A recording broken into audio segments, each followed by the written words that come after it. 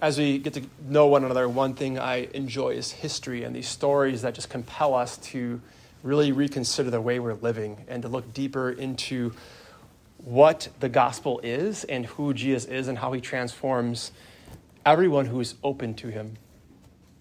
So in World War II, there was a Nazi commander named Rudolf Hess. But there's also another one who was in Poland, and his name was also Rudolf Hess. So I'm going to talk about the Polish one. So maybe think of like the world's most evil people. Rudolf Hess in Auschwitz was easily one of the most evil men. It's said that he presided over 3 million deaths in Auschwitz. You gotta imagine like what happened to him, because he was actually baptized Catholic. He went to Catholic school. He would go to confession. And it said at one point when he was going to school, it was just a straight up accident, but he bumped into a friend, and the friend fell in such a way that broke their ankle. And the teachers didn't agree with how that happened, and they gave him, detention, and it really hardened his heart. And the priest went to his house to go talk to him, and he thought the priest was breaking the seal of confession. But he said, at that day, and as time went on, I began to harden my heart towards God. And then he began to hear this different gospel, this different good news of this evil dictator named Hitler. And he began to see everything he said as truth. Everything he said as truth. And he committed to it to the point of going to Auschwitz. And again, 3 million deaths. And there was one group of men that he presided over their deaths. He sent out soldiers to go take a bunch of Jesuit priests and went into their house and took them all out. And he brought them in to be murdered and killed. But one person wasn't there. It's a gentleman by the name of Father Ladislav. And when he came back to his quarters where the other priests used to be, and he found out what happened, he was so just full of grief, full of sadness, and he did the unthinkable. He actually went and tried to break into Auschwitz. And this enraged Rudolf Hess. He said, get him out of here. I don't want to know who he is. I don't want to be near him. But he said, you've killed my men. Kill me too. Take my life. I miss them so much.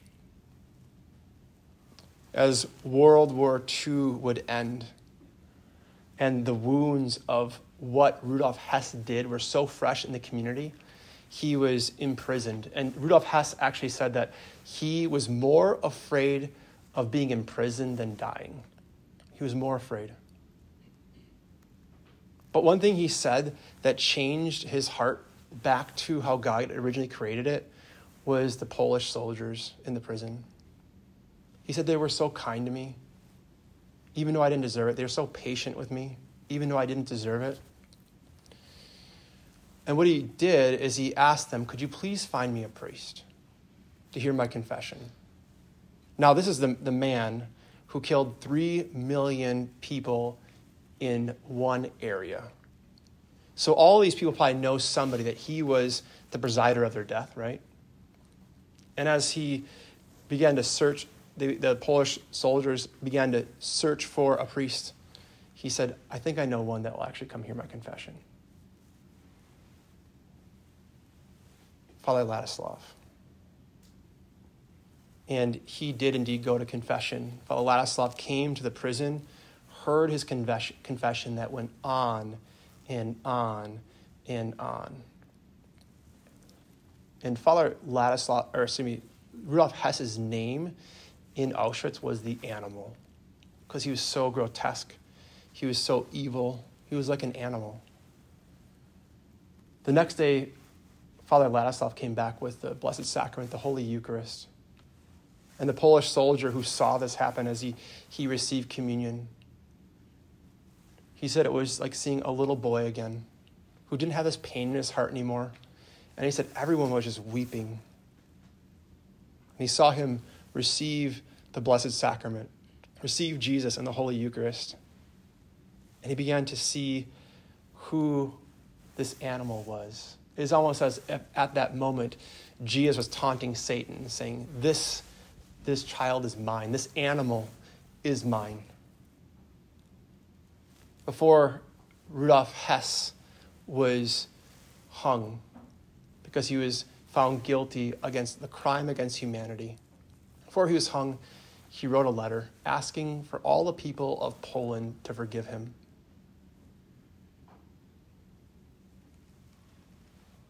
And saying, I know what I did was wrong, and I ask for your forgiveness.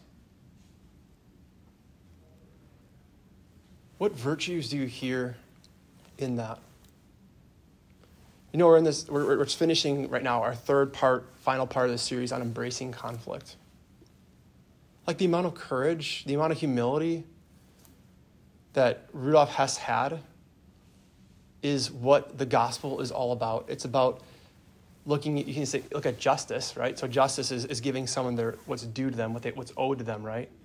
But mercy always triumphs justice. This is one of the most beautiful stories, because this is what the gospel is all about. So where did Father Ladislav, where did he work? He was at the shrine of divine mercy.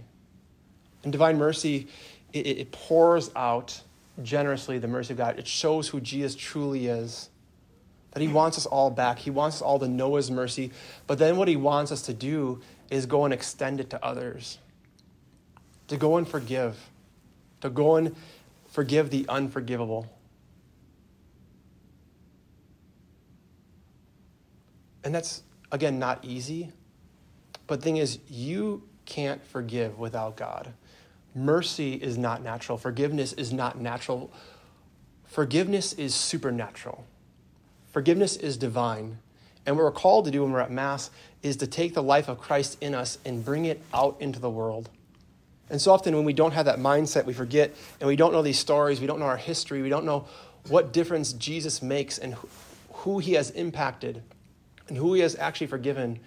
We forget that we're not alone. We forget that we're not alone. Like, this is something that all of us are being invited to. So you can think of like Rudolf Hess. He's done so much evil, but he received the mercy of God, but then he actually had the courage to ask for the mercy of God. And I don't know how many people in Poland forgave him. But if you look at Poland, one thing a lot of people don't know is that he lived almost in the exact same town as John Paul II. Someone so evil was next to someone so holy. And think if they would have crossed paths before this, how Rudolf Hess's life probably could have looked different.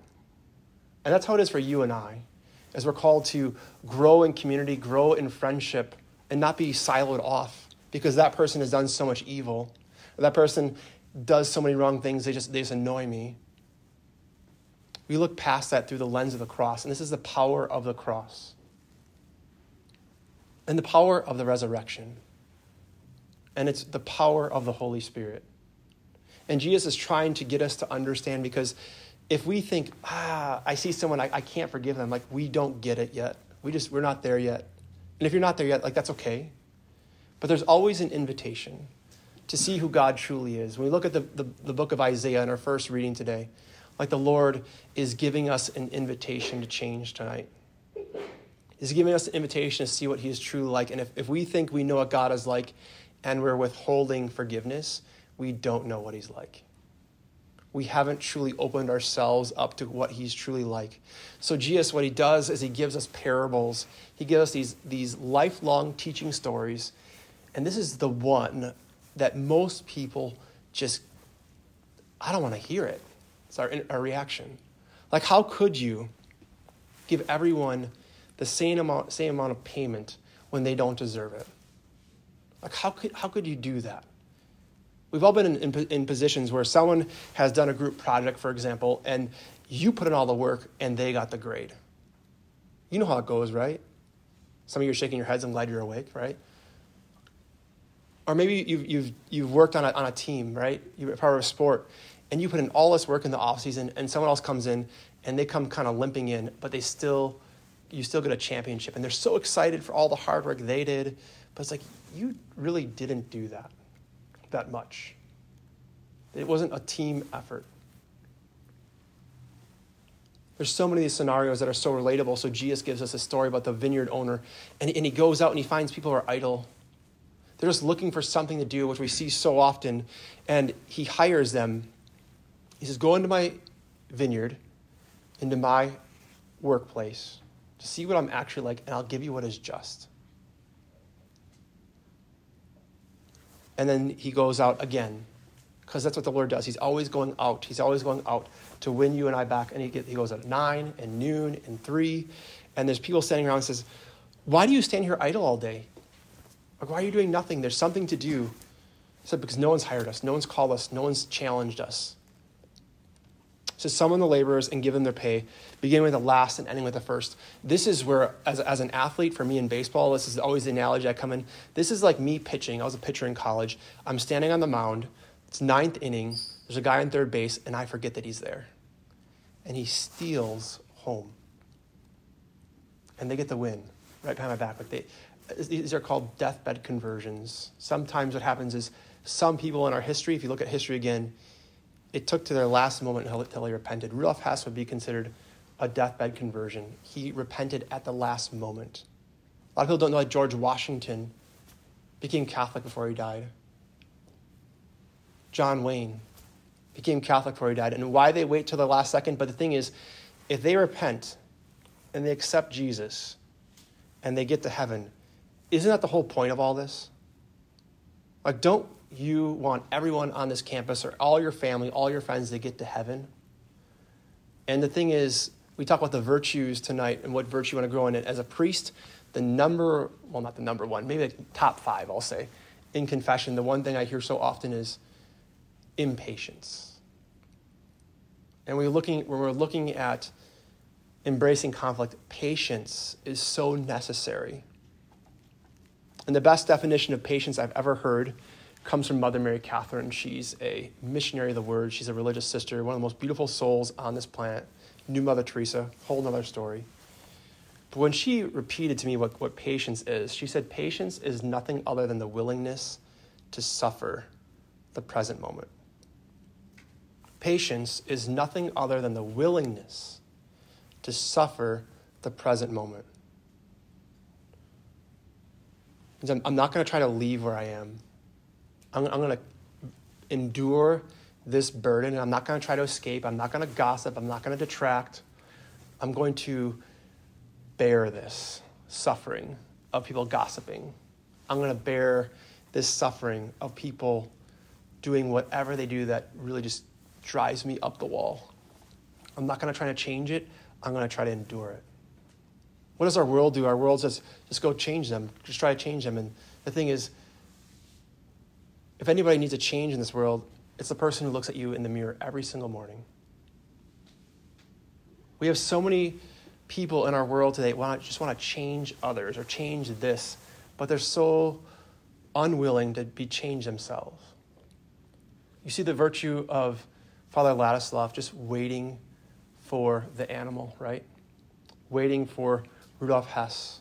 As the Lord waits, and he waits to give us our daily wage, which is salvation, which is heaven.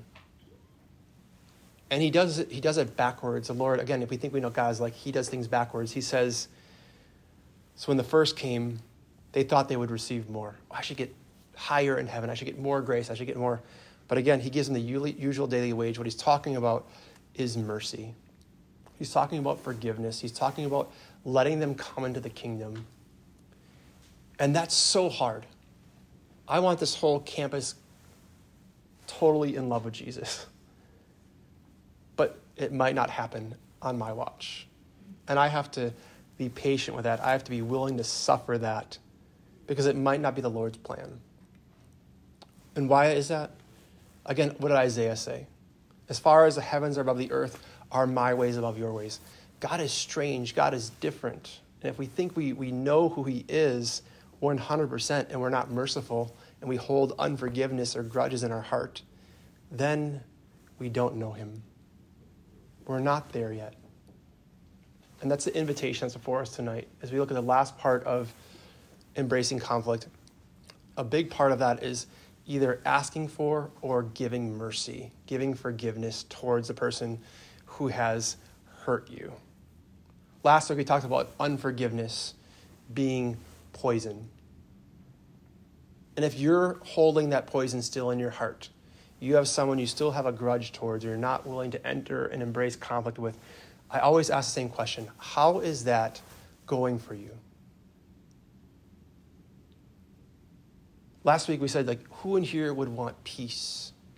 And like everyone was like, yeah, I think I'd want peace. And that's what the Lord is inviting us to. But the thing is, our God gives us free will. He invites us. He never imposes. It's always a proposal. Do you want to see my plans for you? Do you want to see what life could be like being filled with the Holy Spirit, being set on fire, having a missionary heart for souls? Do you want to know what it's like to forgive the unforgivable? Then again, last week, what did I say we need? We need the Holy Spirit. When a priest forgives sins, it's always through the power of the Holy Spirit. That's why Jesus was so intent on giving us his Holy Spirit so we could do what is not normal. It's just not normal to forgive. And when we look at St. Paul, when he talks about our God who is love, what does he say love is? Love is patient. And if you struggle with patience, one thing I'd encourage you to do is take time and reflect on how patient God has been with you. Like, it just blows my mind at how patient God has been with me. Like, there are so many times when I was just fighting him and I was resisting him, and he would always just say the same words. Are you sick and tired of being sick and tired? And I go sin some more, and I go indulge in sin and keep doing things my way. And then I go back to confession, and I go indulge, and I was just so frustrated. And he'd always come back and saying, are you sick and tired of being sick and tired? And that once I finally admitted that I was just disgusted with who I was becoming because I was holding so much in, so much anger, so much impatience, so much unforgiveness. When I finally began to actually practice what the gospel invites me to do, what I got was freedom. And I'm not saying I'm perfect at this by any means. I'm probably harder on myself than I need to be. But there's always that sense of who God is, and he's always a mystery to me because he's so good. He never quits. And he'll never quit on you. And because he'll never quit on you, then we're called to not quit on others. What would you have done if you were one of those prison guards? You have the animal before you. Without the Holy Spirit, without the gospel message, and knowing our identity in the Father, I think a lot of us would say, just kill him right now. Because most prison guards, they would have a gun, right? They could do it right there. But what good would come from that? Righteous anger? More scandal? The thing is, as Catholic Christians, we always want to offer people an opportunity to repent. I said last week, that's why we don't support the death penalty. Last thing I want to end with is just something that happened in the past 10 years. Maybe you remember the Boston Marathon bomber. We're seeing all that just stuff, people's body parts all over the place. And those men were thrown in jail, and immediately people were like, just kill them. Put them to death penalty. But if we know the gospel, I was praying the Divine Mercy Chaplet, and my friends and I in seminary were praying the Divine Mercy Chaplet because we want to give them, we're praying for the grace of God to give them an opportunity to repent, to accept salvation, to come to heaven. And that's what we do if we accept the invitation to see what God is actually like, and when we're called to resemble him to all we meet.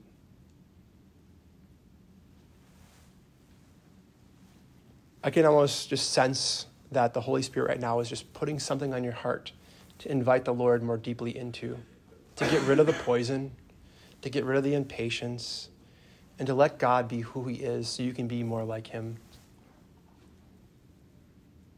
The Lord will never force himself upon you. We need more men like Father Ladislav. It's Priesthood Sunday. To lay their lives down, to do what is seemingly impossible, to go where no man would go before, to be Jesus to the world that is just looking for him, standing around idle, bored, numb, not knowing their worth, their identity, that they matter. So people can know the power of mercy and the power of persistence and patience. So when we enter into conflict, we embrace conflict. Sometimes we have to wait for them to come to us. And sometimes we're called to go to them. But if we're in relationship with the Lord, we're praying to be filled with the Holy Spirit, we'll know when to go and when to stay.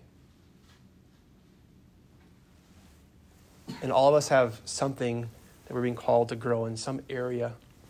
And this week we just look at patience, just praying for the grace to be willing to suffer the present moment, not trying to escape everything, but to embrace the cross the Lord has given us and be more like Jesus, to receive his mercy and give his mercy.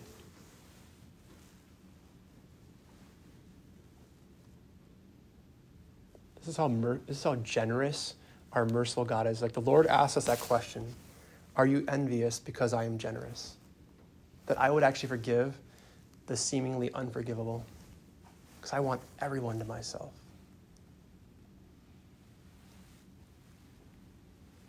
And always remember, the Lord, it's not a crowd with him. He sees you individually as his son or daughter, as if they're only one of you. There are no crowds. There is no y'all with Jesus. He's not cheating you. He never will, and he never has. When you come to know him, he's not a cheat. He reveals the love of who the Father is through the power of his Spirit. So we take a moment of silence to pause. We pray for the Holy Spirit to fall upon us. So come, Holy Spirit. Help us be more patient and forgiving, and to not be afraid to enter and embrace conflict.